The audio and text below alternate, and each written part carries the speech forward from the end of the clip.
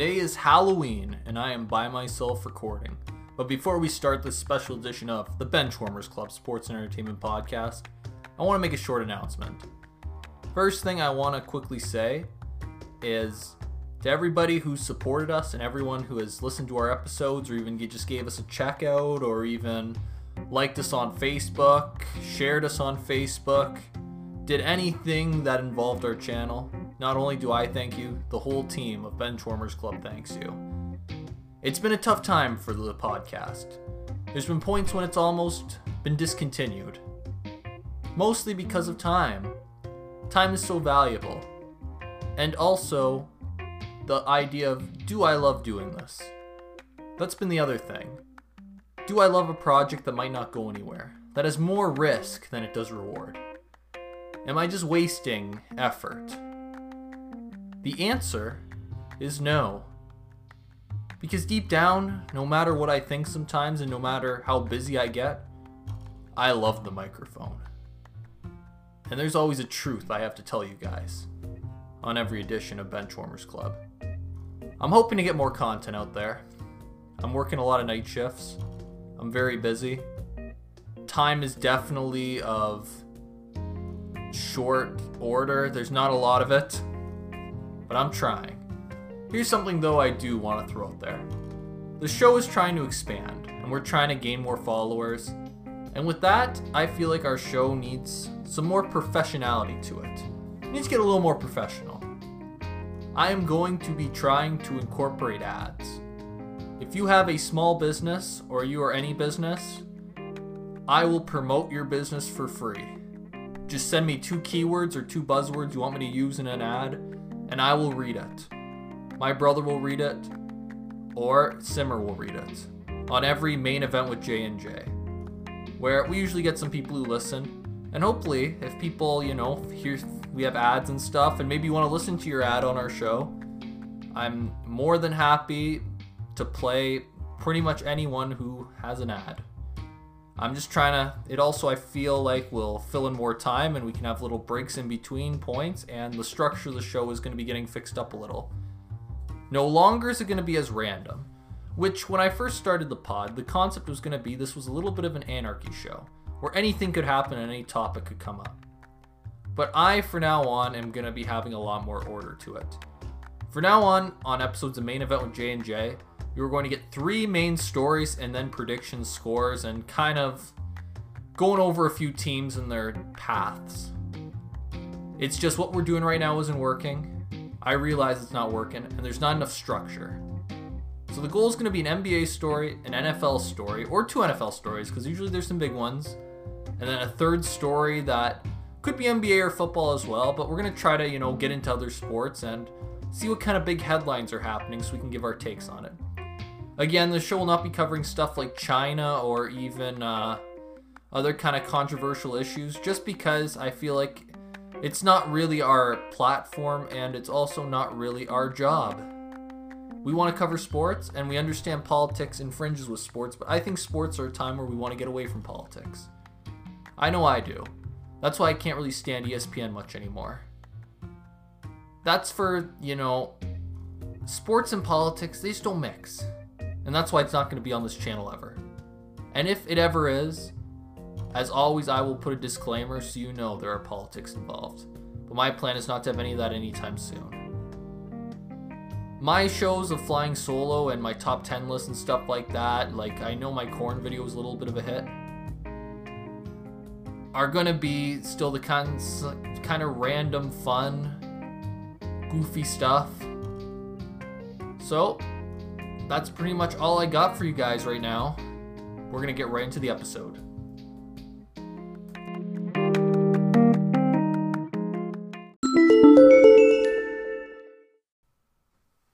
So I think when you make a top 10 Iron Maiden songs list, you got to be very careful. Because you can screw it up so terribly by forgetting about how huge their discography is. They have so many songs and just so many hits and just so much of everything. They at times are incredibly heavy. They are at times a little softer. Never like out of the metal realm, but at times you can definitely argue they're not as heavy as you think they are. They're just also grand in a spectacular way. Unlike Korn, that's always super heavy and hitting you in the face 24/7, Iron Maiden lets you breathe a little. They let you kind of connect a little more with their music. I only mentioned Korn because that was, I believe, the last list I did. I'm planning on making a top 5 or top 10 new metal band list, but it's very difficult because I have to get enough energy to think and talk about new metal. But I'm very excited to do this list on Halloween, and I hope it turns out well. So, just pulling up my list now. I'm very excited. So, let's just dive right into this list. Number 10. It was a toss-up. You could definitely argue for the song, some caught some more in time. But I'm not going that direction. Although I think the song's phenomenal, it's not where I wanted to go here because in my mind it drags a little too much. Instead, we're going to go with The Evil Men Do. This song is definitely not the heaviest on the album. And in fact, you can argue it's a little lighter. But it is the centerpiece, I'd say, of the album, in the sense that it's kind of right in the middle. It is kind of a middle point of it, and it ties the rest of the album together nicely. And when you listen to it on vinyl, it fits perfectly on where it is. It's a good transition kind of track. I think in the beginning of the song and the end of the song, I'm kind of my ears are glued to the phone or glued to wherever I'm listening to it on. And that's why it's number 10. Not for any specific reason. The instruments are fine, but they're not overwhelmingly amazing, nor is like the singing or anything compared to all the other Maiden stuff, which, by the way, Maiden's just incredible and amazing all the time. I'm just saying, compared to anything else, it's not like out of anything crazy, but it's just a good song, and it's my number 10. Now, this is more so the main list. Number 10 was really hard to do, but now we can dive into the bigger hits. Number 9's El Dorado. Definitely the newest song on this list, and to tell you the truth, I think the lyrics are a little bit like, there's nothing crazy about them. It's just kind of your basic story, adventure sort of tale about El Dorado. Not much is really going on besides it's kind of a narration, but it's a fine song. I think it won a Grammy for something. It sounds very good live, and I think that's why it's on here, because of how good it sounds live. So number 8, Run to the Hills. A lot of people would probably have thought that I would have put this a lot higher, but I think this song is very overrated. It tells a chilling tale of colonization, and tells a horrifying tale of the wars and what happened between the peoples when they met. Kind of the Europeans coming over and fighting the people already here. It's just a story of that. It's a very good song, and it tells a very good story. But personally, I don't think it's even close to being one of the best Maiden songs. It comes off to me more so as a great track, but not an amazing track, if that makes sense. And I mean, the solos in the song are amazing, and the vocals are amazing. But there's just something about this song that's not, it's not better than these other ones ahead of it, and I'll explain. So, moving on to number 7. And this is ironic. I didn't even do this on purpose. Seventh Son of a Seventh Son. Swear I didn't do it on purpose. I'm just looking now.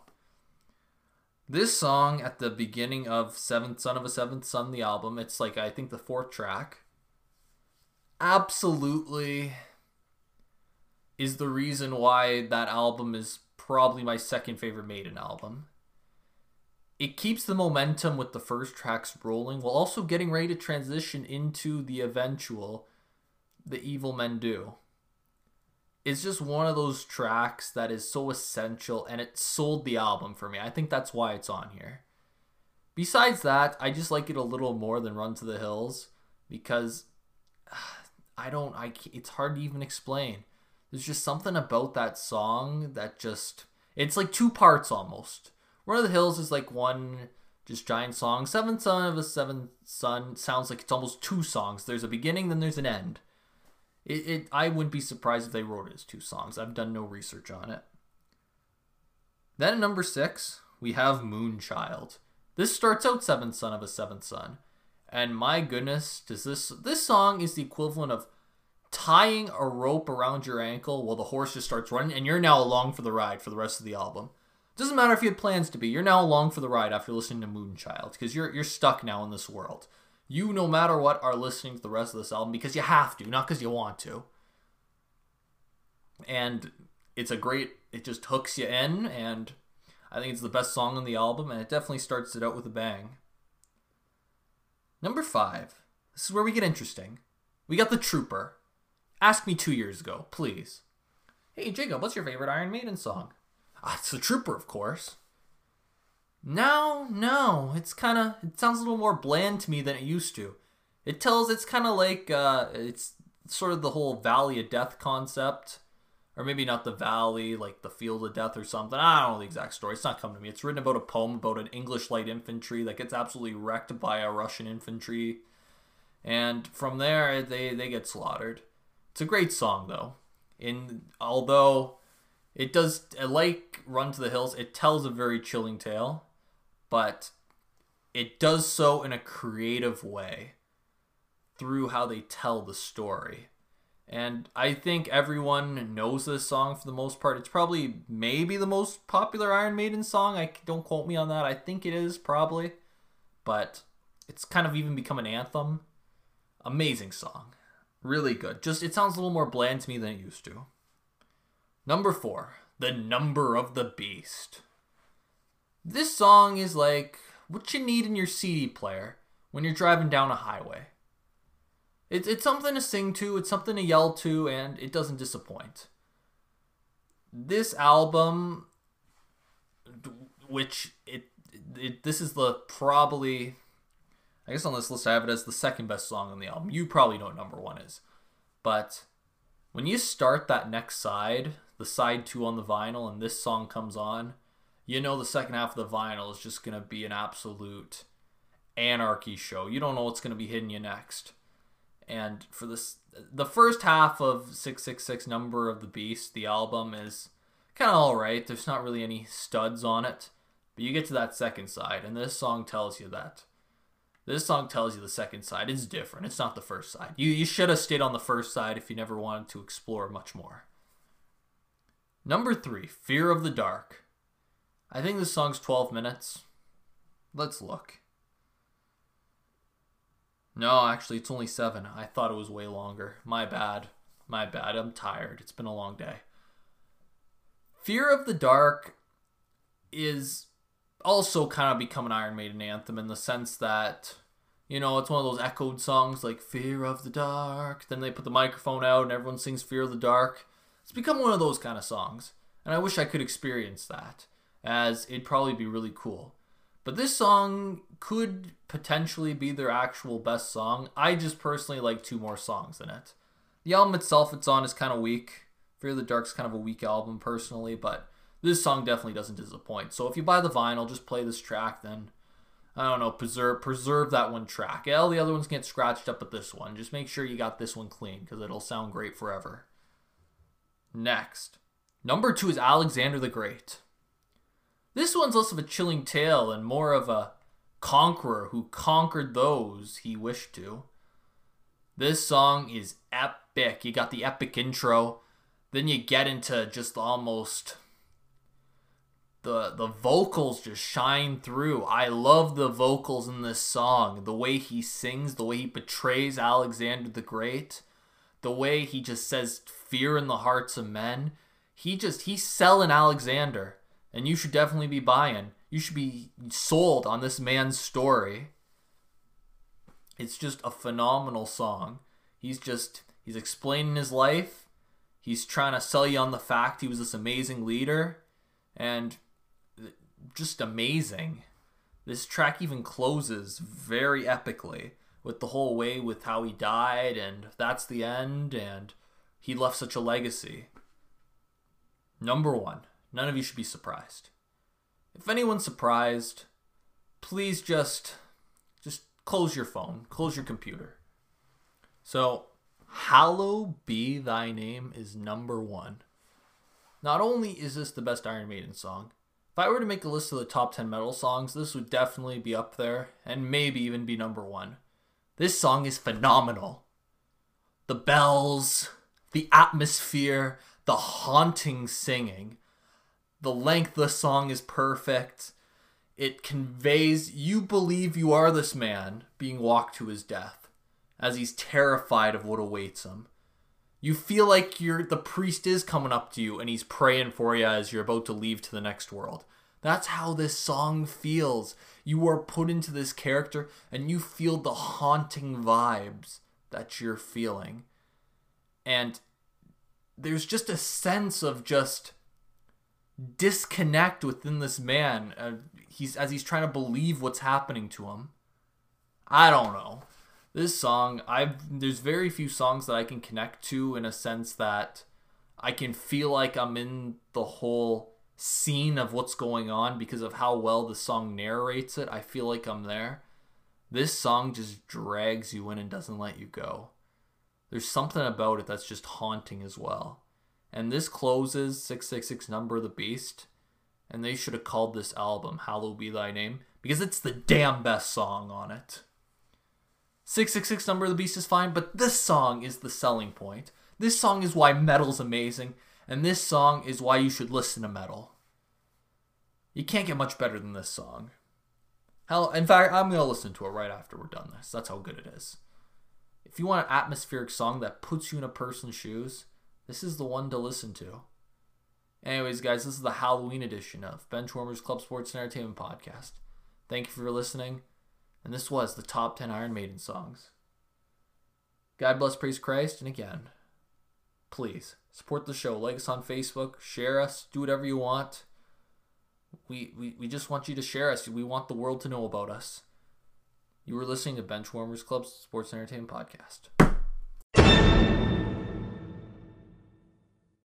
You just listened to Benchwarmers Club Sports and Entertainment Podcast. Thank you for listening, and we hope you listen again. Until then, God bless, praise Christ, and thank you for listening to the show.